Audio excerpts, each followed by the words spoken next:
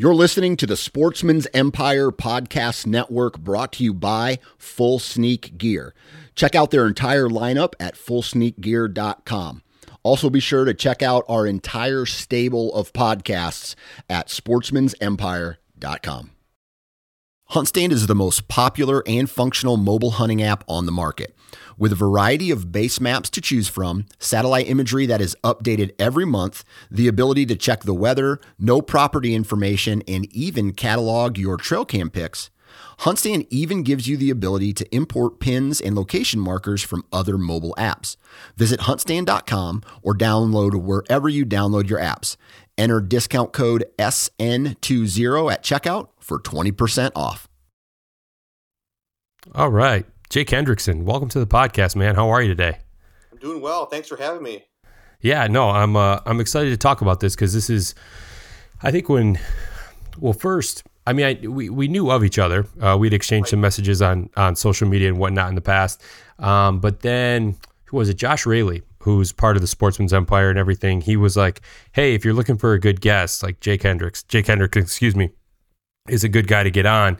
And I was like, I know that name from somewhere.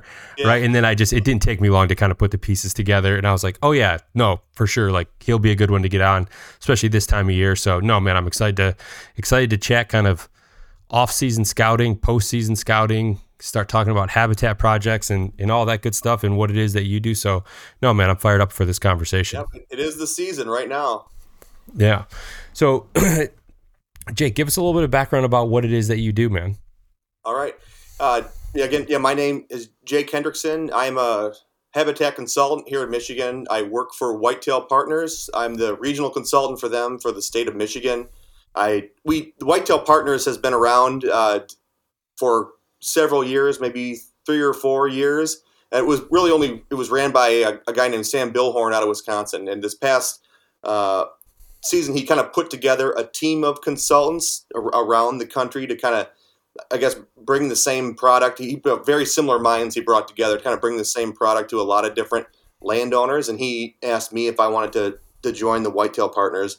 I, of course, said yes. It's a huge, huge honor, and I'm excited to be a part of it. Prior to Whitetail Partners, I consulted on my own for right around the same time. I think I started around 2018, and then just started trying to develop a social media presence after that, try to get the name out there a little more, showcase kind of what we do on our properties to try to increase the success of, increase your hunting success. Try to create predictability on your property with low impact hunting. So hopefully you can hunt less, but, hopefully have success more often than not.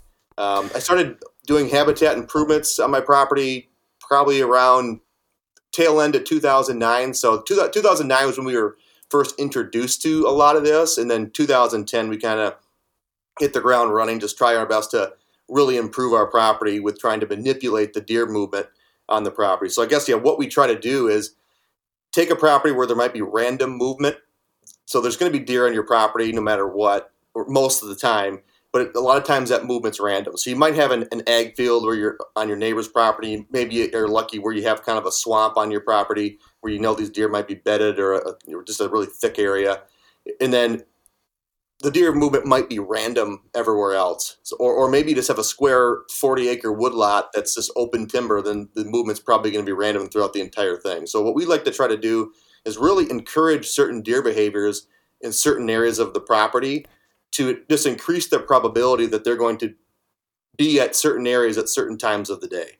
Because deer they're pretty, they stick to their patterns pretty regularly. Creatures of habit, they really have a strong feeding pattern in the afternoon. They really like to get to those open fields, those open food sources towards the afternoon. And during the day, they're a prey species, so they really want to shift back towards that cover.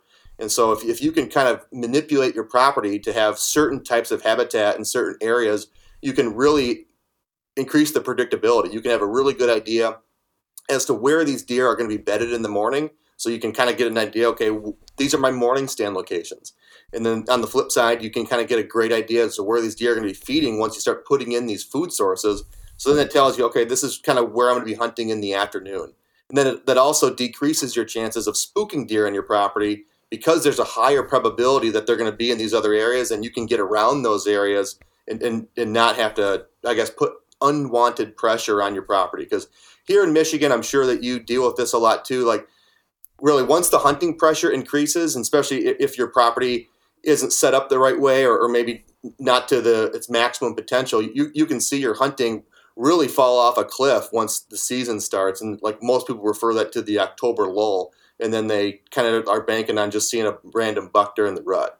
But a lot of times, if you're able to set your property up in a way that you can have that predictable movement with low impact stand locations, your hunting throughout the entire season should only get better.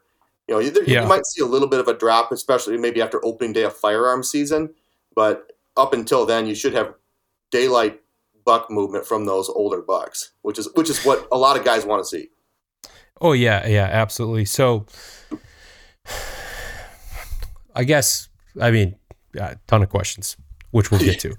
First one was, how did you kind of find yourself getting into, habitat improvement and things like that?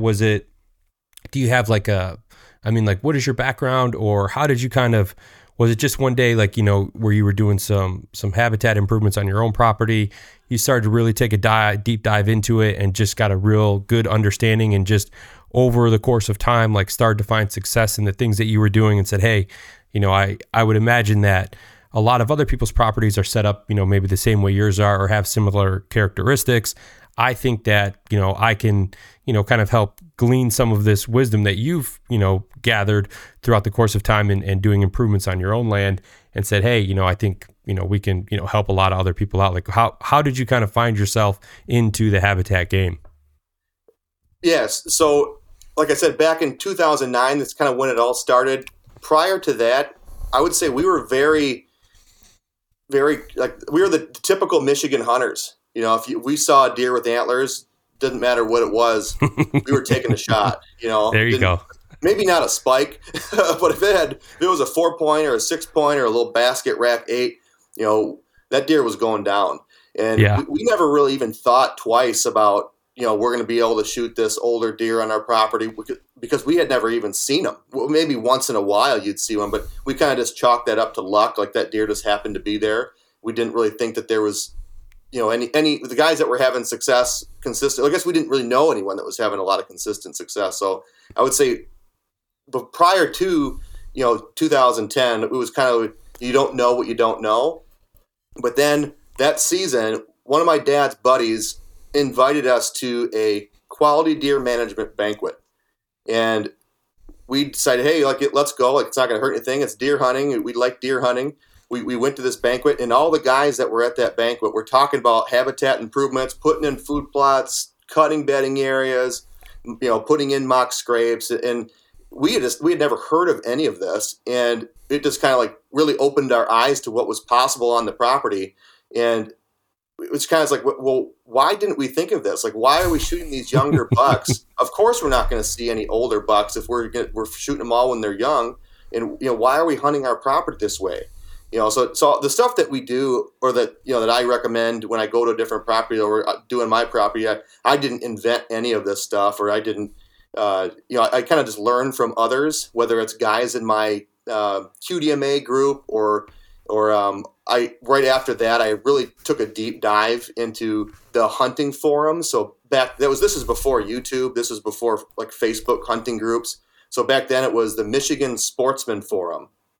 And so you could spend a lot of time on the Michigan Sportsman Forum just reading all these different strategies that all these guys, and some of these guys weren't in Michigan. Some of them were out in other states as well, because they hunted out of state. But a lot of them were Michigan landowners that were using habitat improvements to improve their property. So we kind of just started on our properties, putting in food plots, trying to cut bedding areas, and we made a lot of mistakes along the way. So we just tried to, at the end of each season, try to figure out what was working, what wasn't working, maybe figure out why behind it. And then I guess there's also a couple guys that I would say were, even though I've never met them, had a huge impact on me as a habitat manager and trying to improve my property. And those the 3 guys in particular, one is Jake Ealinger.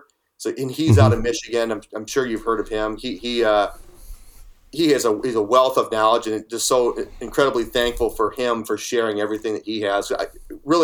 Him and then the other two guys are very similar. Jim Brocker, Dr. Jim Brocker, and then a guy named Jim Ward. So those three guys, I think, really help shape who I am. And I think a lot of what I do, I kind of build off of what those guys did. It's probably very similar to what they do. And even though I've never met them, they had such a huge impact on how I see the property and kind of the different techniques that I use. So I do it. Maybe it's because the properties are so similar that those are the techniques and the improvements that I prefer to use. But to me, like when you're trying to improve a property, there's a lot of different ways and a lot of different techniques that you can use. You got to try to find a strategy that makes sense to you. Just because if it doesn't make sense to you and you're trying to go out there and put in these improvements, you're kind of going to be lost. So just for example, there's different ways to set a property up. You can set a property up, which I prefer to do, where the deer are more on the inside and then they work their way more to the outside. So you're going to be hunting along the perimeter. So you can kind of leave the core of the property alone, leave your network of improvements alone and pressure free, more of a sanctuary. That's called more of an inside out property. But there's other guys that really like to set their property up more of an outside in property. So where they have maybe food located towards the center, bedding opportunities towards the outside. These deer kind of move to the inside. And so the idea there is those deer are going to move to the property. And once they're on the property, they're going to stay there. And so the neighbors won't have as much of an opportunity. So there's different ways of setting a property up. I tend to lean towards more that inside out type of property when possible. That just makes the most sense to me. So again, you want to try to you want to take as much information in as you can to get a lot of different opinions, but then try to really go with one that makes the most sense to you. So yeah, and that makes total sense because, like you said, especially in Michigan here, the topography is pretty similar throughout. I mean, obviously there's pockets of real rolling hills or a lot of ag or swamp area, whatever the case is. Yep. But is there? I mean, you've been doing this for a while now. Is there kind of one? So, client asks you to come up, take a look at the property, assess it, put a game plan together and everything. Is there maybe like a common theme or a common thread or something that you see almost regularly that maybe landowners are doing? I don't want to say like incorrectly and make it sound like they're doing something wrong, but they're making mistakes that are, really preventing them from having these good encounters, having a lot more activity, especially as the year rolls on, that you can almost kind of point to right off the bat and say, this is something that we need to change because I think it's going to optimize, the activity and the, the encounters that you have. Absolutely. So I guess I'll give you three of them that you said are the most common. The first is access. So a lot of people that hire you and they have you come out to their property, they're not familiar with a lot of this stuff. So they're like, I would say I was, before I started any of this. This is the typical Michigan hunter that, will shoot, the first antler deer they see. But a lot of these guys, they will access right down the middle of their property. So that's where they probably had, or maybe they did, or the previous landowner had it logged. 20 years ago, that's where the logging road was put in just because it was the easiest way to go. And they can get to a lot of different parts in the property. And so they just access right down the center of the property to and from the stand locations every day throughout the season or whenever they're hunting.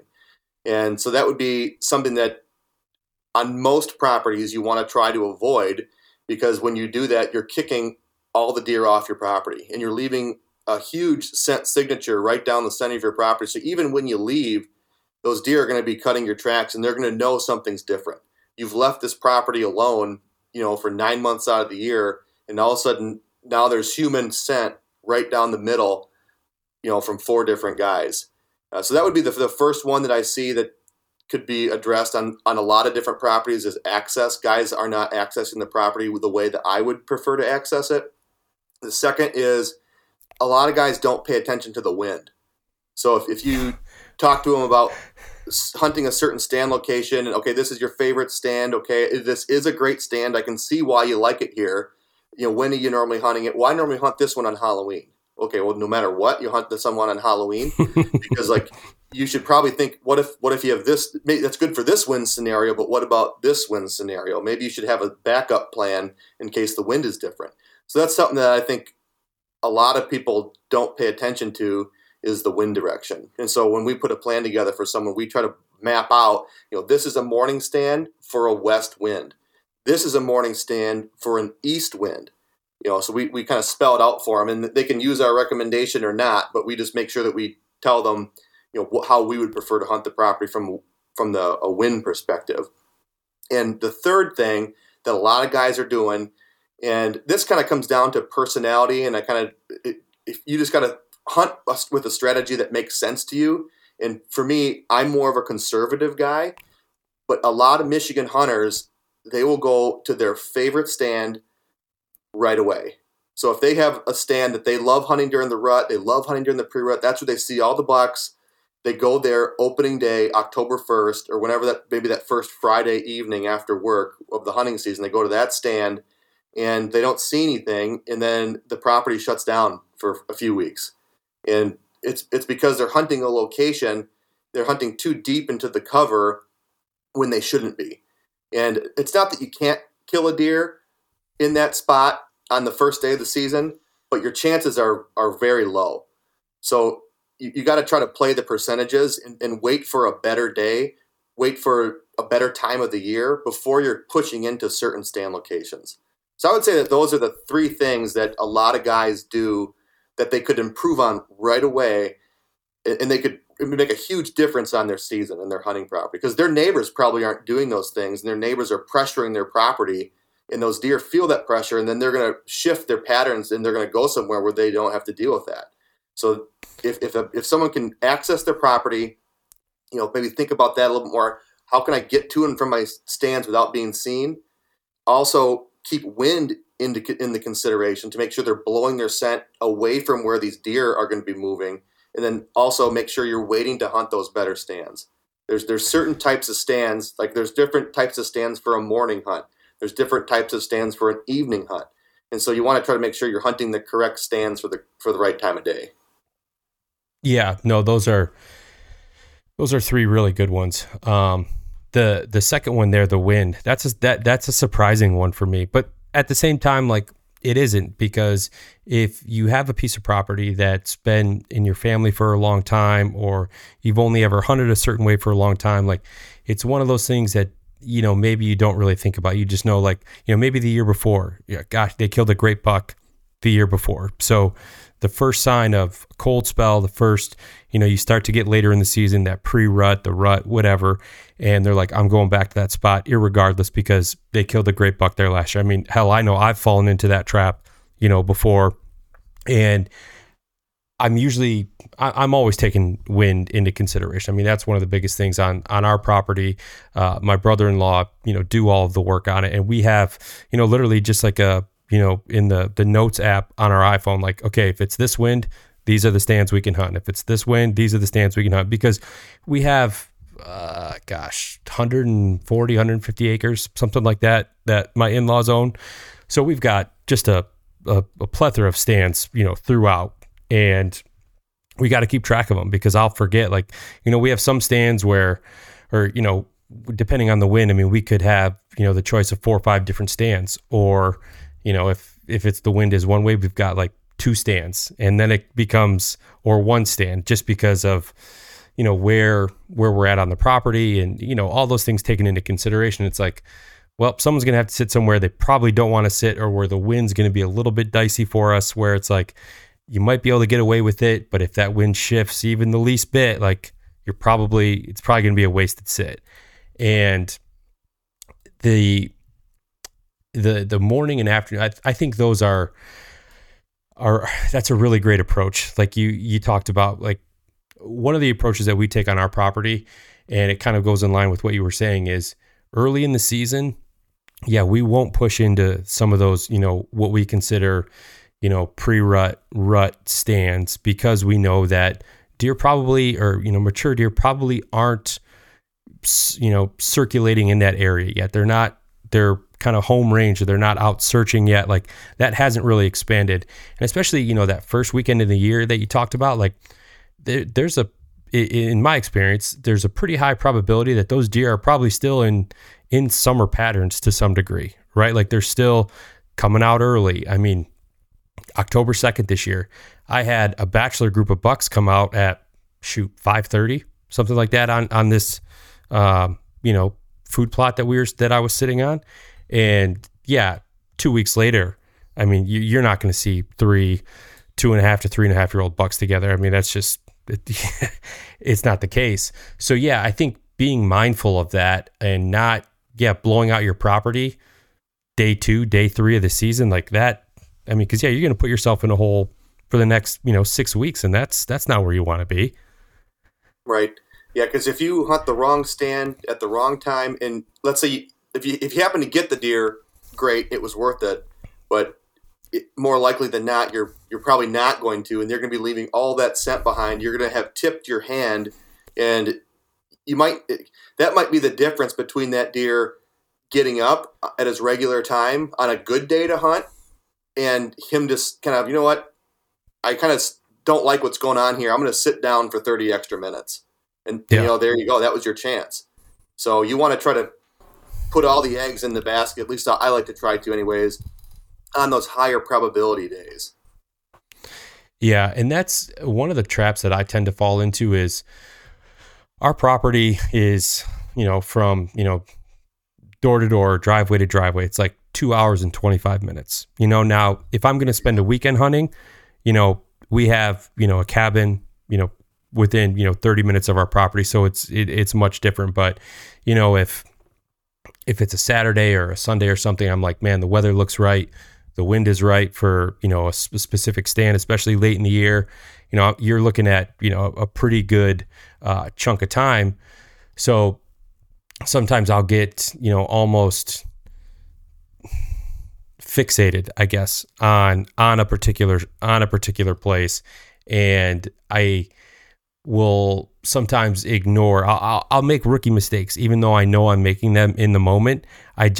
It's hard for me to not want to sit certain places, certain times of the year. Now, if the wind's wrong, I'm not going to sit there. I mean, that's kind of my biggest thing. Like if my wind's going to be blown into bedding, or it's going to be blowing into, a food plot, or whatever the case is, like I won't do that. But yeah, I don't know. It's a constant chess match, right? And I think sometimes you have to sacrifice a pawn. Sometimes your options are going to be limited based on the wind, based on where you're going to have, options to sit. And you're going to go, okay, the smart move is to sit in this stand because my wind is going to blow into an area where it's okay to blow. But I might not see many deer, right? And sometimes if you want to be out in the woods, you just gotta take your lumps, right? Yeah. And we all have those stands that we want to be in. Like when you were talking, it's like I was thinking the same thing. Like already next year, I've got a couple stands that I can't wait to sit. But I need to make sure that I'm waiting to go there. October 18 to October 24, or somewhere in that time frame, just because there's just a much higher probability that those older deer that we're targeting are going to be using those areas, working those scrapes during that time of the year. Now, he might be working that scrape on October 8 or October 6, when you go back and review trail camera photos. But if you say, okay, he did that last year, I'm going to go in and try to shoot him again this following year, or maybe a different buck if that one had already gotten killed, that's still a lower probability. And so you just don't want to go in and push in too hard because you're trying to be a little bit more aggressive. Again, that's just because I'm conservative. Yeah. When you have a much higher probability set, maybe the following weekend. And you still have some of those good stand locations. Like some of those stand locations that are along the edge of your property can be great stand locations. Some of my favorite ones are when you just have that pinch point or that funnel of cover that's coming off the neighbor's property. And the deer run that like crazy. Like they're coming from the neighbors to you, or maybe to you from the neighbors, and you can sit 25 yards off the road, sit on this heavy trail right off the neighbor's property, and you might catch a buck going there. It's still a low probability sit, but at least you're not impacting your property. You're not putting unwanted pressure where you're going to be hunting in 2 weeks. So you just got to kind of be thinking ahead a little bit. But then once the rut starts, then I believe it really time in the stand. That's where you can be a little bit more aggressive. You still want to be mindful of the wind, but those are going to be like your all-day sits if you can do it. Just get out there as much as you can because those bucks are going to be moving a lot. And so if you wanted to be aggressive and if you wanted to put time in the woods, this is where during the rut, that's when you want to start doing that. Yeah. So we're into that time of year where a lot of, property owners, they start to, kind of evaluate the season, the do's and don'ts, mistakes, and trying to figure out, okay, what could I have done different? What could I have done better? And, I think one of the hard things for people to wrap their head around when it comes to habitat improvement is, especially if they sit down with someone like yourself, you walk the property, you make the recommendations, you give them stand recommendations, all this good stuff. And they want to do it now. They want to see all this, they want to put in the work, and God bless them if they do, but they want to see those results that next fall. And a lot of times that's not going to be the case. At this point in the year, you go out and you look at someone's property. What signs are you looking for to really try to better that thing kind of as quickly as possible, knowing that yes, some improvements, like you're playing the long game, right? You're putting a plan in place you're gonna benefit from 2, 3, 4 years down the road, whether it's creating bedding, whether it's creating a new food plot where there wasn't anything prior, so you got to build that soil up, you got to do all these things, cover, or screen, whatever the list goes on and on, right? What are some of the things that you're looking for right now as you're out walking property to really help better people's chances the following year? So we kind of touched on a couple of them early, right? One of the first things that I'm looking at from just to improve their property right away is, how are you getting around your property?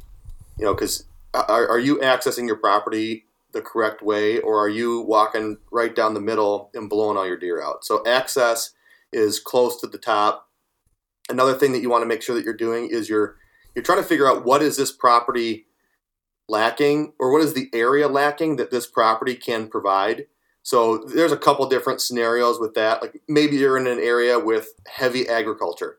There's nothing but crop fields around your property. You might be one of the only sections of cover in the neighborhood. Well, this is a property where food is still important. You still want to have food plots on your property so you can have that consistent movement and pull deer from one side to the other. But the focus really should be on increasing the cover, because the deer in the area don't really have a lot of cover. So over the next couple years, the biggest impact you can have is by providing cover for those deer.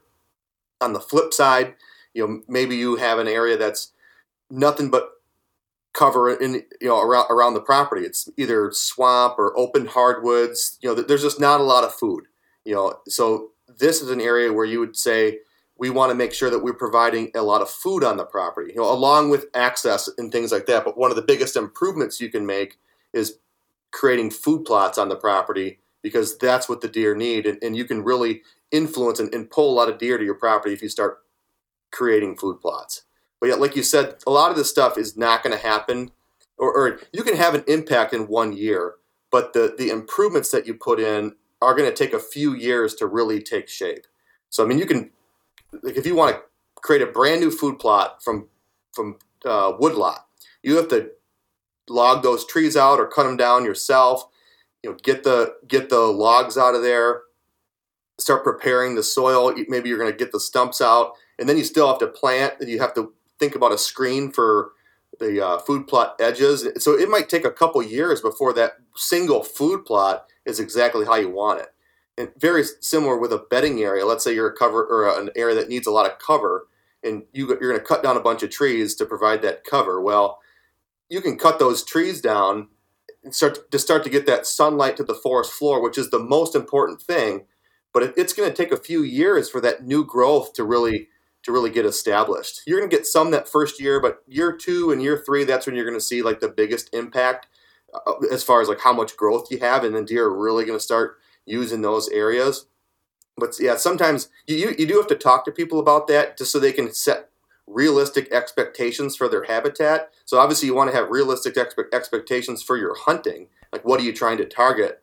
But then also you want to make sure you have realistic expectations for your habitat as well. So like if you're planting a conifer screen, that's not going to be 15 feet tall the first year. It's going to take a few years for that conifer screen to fill in.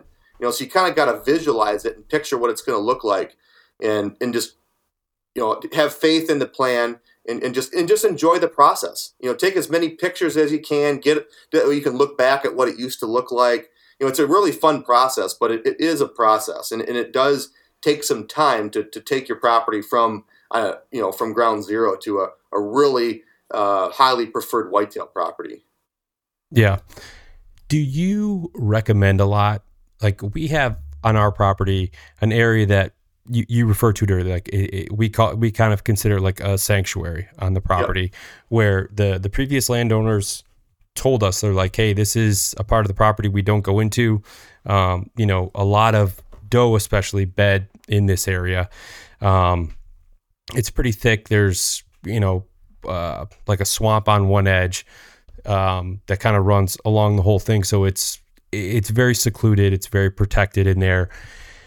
Is that one of the things? Do you recommend that to a lot of your clients, if it's possible, to say, hey, like, this section of the property, like, let's stay out of this? Like, maybe you just use it for access before, or maybe they actually hunted it before, but you walk it, you're like, you see a lot of bedding sign, you just see a lot of deer sign. You're like, you know what, it might be in your best interest to stay out of this area. Let's figure out how to not disrupt this, whether it's your access or whether it's hanging stands.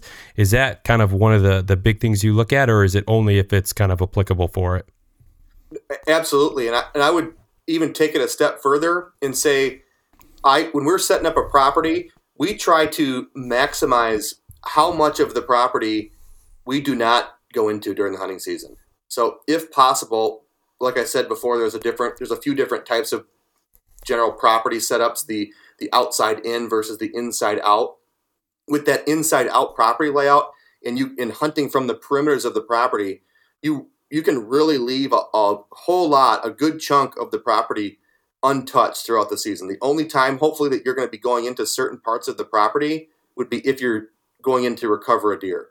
So yeah. I try to tell people that the entire property should be treated as a sanctuary. So yeah, of course, that bedding area should be treated as a sanctuary, but so should those trails that those deer are taking. So should the food plots. Like, you shouldn't be walking, like, every once in a while you might need to access out of a food plot in the morning, or maybe through a bedding area, depending on how you're accessing the property and how it's laid out. Sometimes you do have to do that. But when possible, you want to really stay away from all of it to reduce the impact that you're going to have on the property. Because no matter how good of our scent control is, we're always going to be leaving scent behind. And so you just want to make sure that these deer are, they have no idea that you're there. Because that's the easiest deer to kill, is the one that does not know that he's being hunted. So yeah, I would say that you want to try to make sure that the entire property is left alone. And you're gonna have spots where you get close to it. You get close to those food plots. You get close to those deer trails, but you're never pushing on the other side of it. You're 25 yards from that deer trail, and you're blowing your scent away to the property line. And so basically, the only part of the property that's pressured is the perimeter. If you're able to set it up that way, in a lot of properties, you're able to do that. Yeah. Do you ever get scenarios where, you're sitting down with a client and, you've walked the property, or, you just get out of the truck, right? And prior to, you've done your homework. So you have, whether you've used OnX or GoHunt or, some type of mapping system to, look at the general outline of the property, right? You know what the boundaries are and things like that. And you have somewhat of an idea what you're going to be walking into when you get there, right? To be prepared. And maybe one of the first questions is, tell me about, how you hunt this, or, tell me about the way you guys have been utilizing it. Do you get a lot of, well, I sit, maybe I'm the client, right? And I'm telling you, Jake, on this particular food plot that we already have here, like, this is where we have stand locations. Excuse me. I hunt them with these winds, and I see a lot of deer, but I never see mature deer. what is, there's probably a lot of areas, but what is kind of your initial response to that? If I tell you that, right? Like, Jake, this is a stand I, sit in for this win, this part of the year, or maybe later in the year, if it's, late season and it's a food source or something like that. But, I see a ton of doe, a ton of young bucks. I never see anything mature out here. Why is that? Like you said, there could be so many different factors as to why that is. It could be the location. It could be that you're hunting more of a destination food source, and those does are getting there very early, and those young bucks they don't know any better. They're getting there early, and those older bucks are kind of hanging back maybe at those staging food plots, or maybe an apple tree in the woods, or they're in that transition zone, that staging area. And so you should be hunting further back into the timber, into the cover, as opposed to maybe that destination food source. Maybe you're blowing your wind right at where that deer is coming from. Again, depending on the scenario, and we would need to try to find a different tree. It could also be that depending on what they're harvesting, maybe if like they're harvesting younger deer a lot, they might not have as many older bucks. So maybe they're not even seeing them on camera. The first step would be lay off the younger deer. There's a lot of different scenarios too. Like another one would be maybe you are at a smaller food plot, so it's a better food plot for a mature deer to feel comfortable with. But let's say that it's next to the food plot, it's wide open woods, so you don't really have a whole lot of bedding opportunities close to those food sources. And so what that means is a lot of times those does have to go further to find bedding opportunities. And a lot of times, so those does are a lot of times going to take over the first available cover as it relates to that food source. And the bucks are going to take the best spot because all they care about is surviving. So they're going to take a lot of times the best spot, but they also don't like to deal with a whole lot of stress. In those doe family groups with those fawns in there, that's a really high stress environment. So if possible, he also wants to get away from that. So if you don't really have a whole lot of bedding opportunity near those food sources, that can push bucks away because a lot of times they don't want to deal with all that stress.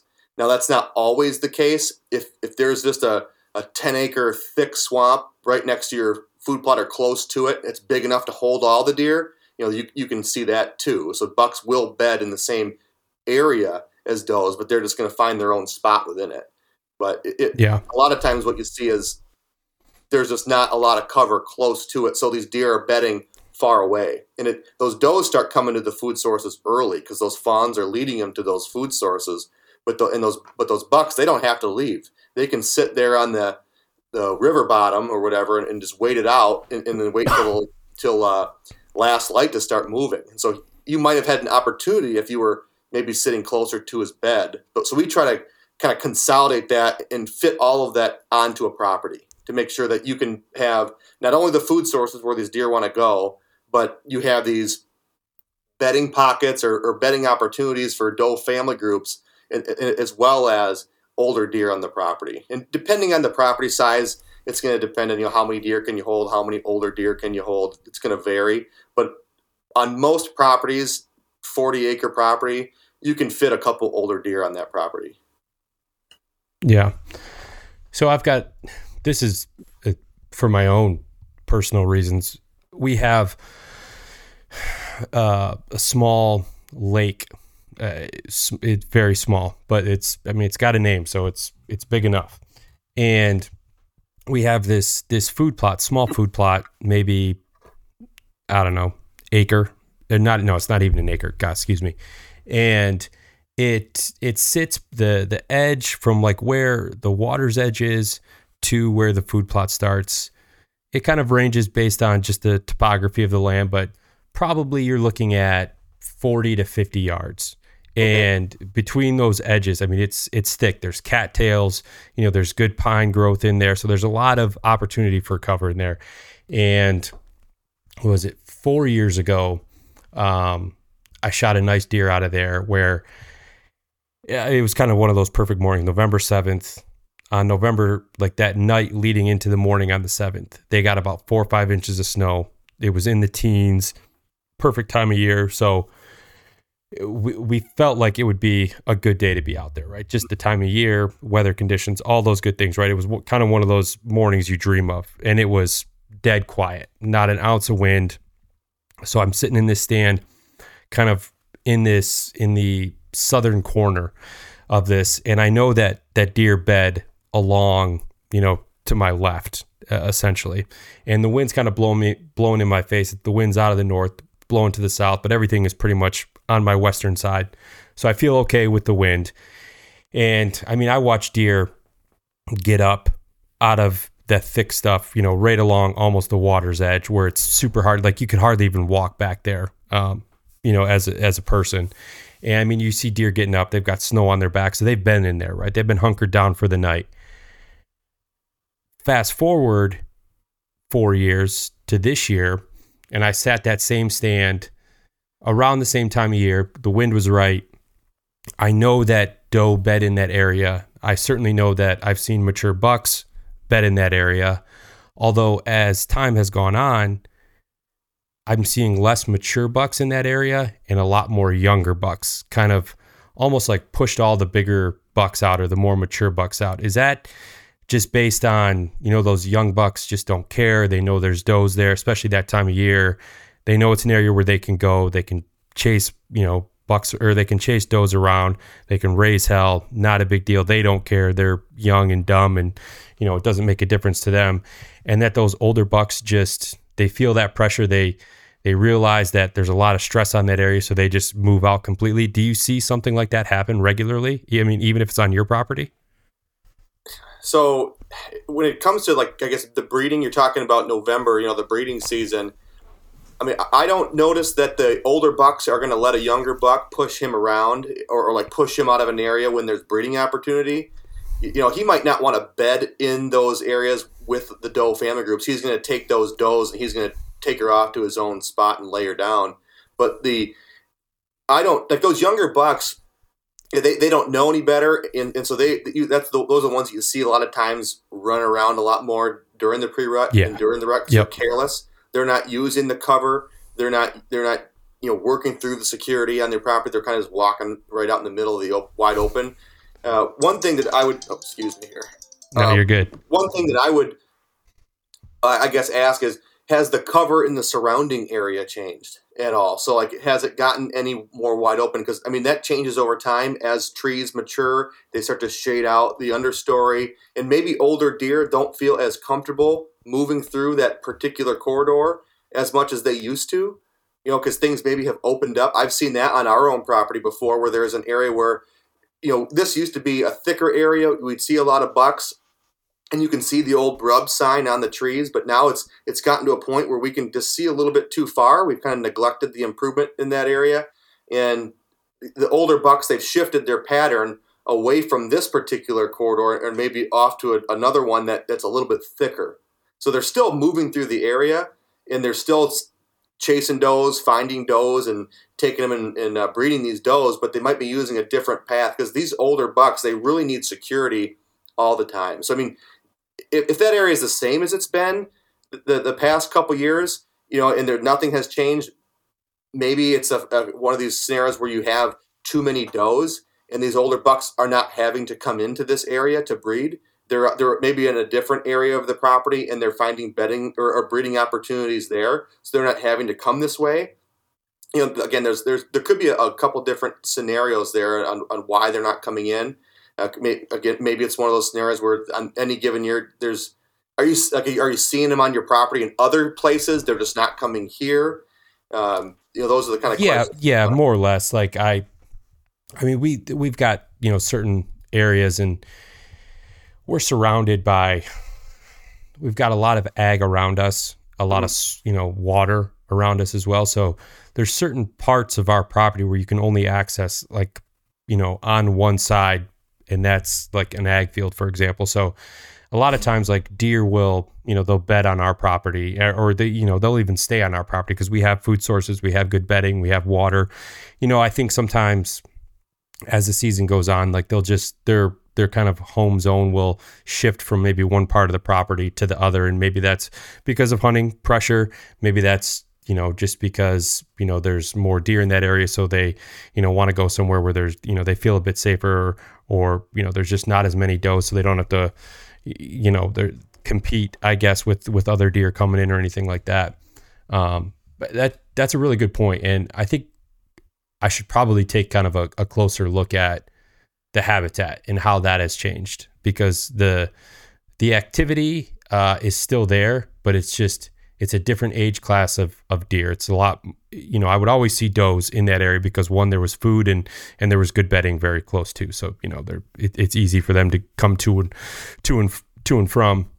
But I think maybe, that something has changed in there, or they, are just maybe accessing it from a different area, right? Maybe their bedding shifted 100 yards and they're just not coming out in that area where I'm, where I've sat traditionally. Yeah, that scenario to me seems like when you killed your deer, it doesn't seem like it's a buck area, like a buck core area, buck bedding area. That seems more like a doe family area, and he's coming in to either check for does, or maybe he's on a doe. And I'm not saying that's how you killed him, but maybe that was part of the scenario. He's coming in there to check for does, or maybe he's on a hot doe and you were able to get a shot. But depending on how some of that stuff has changed over time, we tend to see these older deer and younger deer cruising through these doe family areas. So if these bucks know where those does are, they're doing their homework just like you are, except they're doing it all the time. So these bucks they know where these does are, and if they can find a place to breed these does, or find does that maybe has less human activity or human intrusion, they're probably going to do that. And then those younger bucks, they're going to kind of run all over the place, and so you might see those guys a lot more often. But if those old bucks can stay in cover and not have to come out and breed does, then that's probably where they're going to hang out. So it might be a scenario where you say, okay, we got too many does. We got to start harvesting some does to increase that competition a little bit, to get those older bucks to move a little bit more, to start checking more of these bedding areas. Now, you still want to have does. You don't want to go crazy and shoot all your does and then not have does, because then the bucks are going to leave, because then they're going to realize you don't have any does. So, and I think that's one of the things that maybe newer hunters tend to fall into the trap of not wanting to shoot a doe because they feel like it's going to disrupt the property. It's going to mess things up. Especially we've tried to take the approach of taking does earlier in the year, right? And I mean, if you take 2 or 3 does, out of the herd, the first couple weeks of October, like that's not going to likely have a very big impact throughout the course of the year, especially if you have a really high number of does, right? 2 or 3 less is it's a numbers game. But you do that consistently for 3 or 4 years, and you start to see that home range, those mature bucks having to work a little bit harder to find a doe that they want to breed. And I think that's when having that buck to doe ratio is a big thing, and it's one that I've certainly learned and just kind of educated myself on a lot more over the past 7-8 years. And a lot of that comes from like QDMA and their model and everything like that. And I think that's one that people certainly shouldn't overlook. Right. And it's depending on your property size too. It's not just something that a single landowner can accomplish themselves. That's where having communication with your neighbors, having a relationship with the other landowners around your property is a huge deal, because you might have a certain group of deer on your property, but these does are more homebodies, but these bucks they move around a lot. So you got to work with your landowners to figure out kind of how many deer do you have in the area, and work together to try to get your doe numbers, or at a more manageable level. One, just not just for the bucks to make them work more, but just to improve your habitat too. You don't want to have too many deer in the area to where they're kind of wiping out your food plots before the end of the season's over, or just decimating the woody browse on your property, so these deer don't have a lot to eat throughout the harsher winters, depending on where you're at. And that's going to help your bucks too. So when they come into spring, they don't have to recover as much from that harsh winter because they had enough food to get through. So not all properties need to harvest does. That's where you have to kind of work with your neighbors and figure out, how many deer do we have in the area. Most properties need to harvest some. There are some properties that need to harvest a lot, and there are some properties that don't need to harvest any. So it really just kind of depends on your area, your deer density compared to the carrying capacity. Yeah. Jake, before I let you get out of here, man, as we, roll into 2023, what, do you have a list of habitat improvements on your own property? What are you kind of looking forward to through the spring? And then, certainly once we get into deer season, you got any like out of state hunts planned or anything like that you're looking forward to this year? So I try to stick to Michigan. I really try to stick to Michigan. There's 3 properties that we have access to. I mean, we're on 57 acres here in Montcalm County. And so when we just purchased this property last year, so to answer your question on habitat improvements, we have so many that we need to get done. This is kind of a blank slate when we got here. It's very unique how this property lays out. I was talking about access right in the beginning of the podcast here, and don't access down the middle of the property. Well, my driveway runs right down the middle of this property. So it's kind of funny, all the things that I tell everyone not to do. This property's built the absolute wrong way. So there's a lot of things we got to do to try to address that, to either steer deer around these human areas to make sure that the activity is still predictable during daylight, and that these older deer will move through the area. So we're going to be cutting down a lot of trees. We're in one of those areas where it's a lot of cover around our property, so we got to cut a lot of trees just to, one, provide bedding opportunities that weren't there, but also we need to provide a lot of food. And so I'm doing all that work myself, cutting down the trees, hauling the logs out of there, and then we're going to be, getting the leaves out of there, starting to work on the soil, and then plant food plots. And then bedding areas, same way, kind of cut the trees down, section them up a little bit, make sure that there's openings in there, pathways for these deer to get in and out, and then let the sun kind of do the rest with hitting the ground and just starting that early successional growth.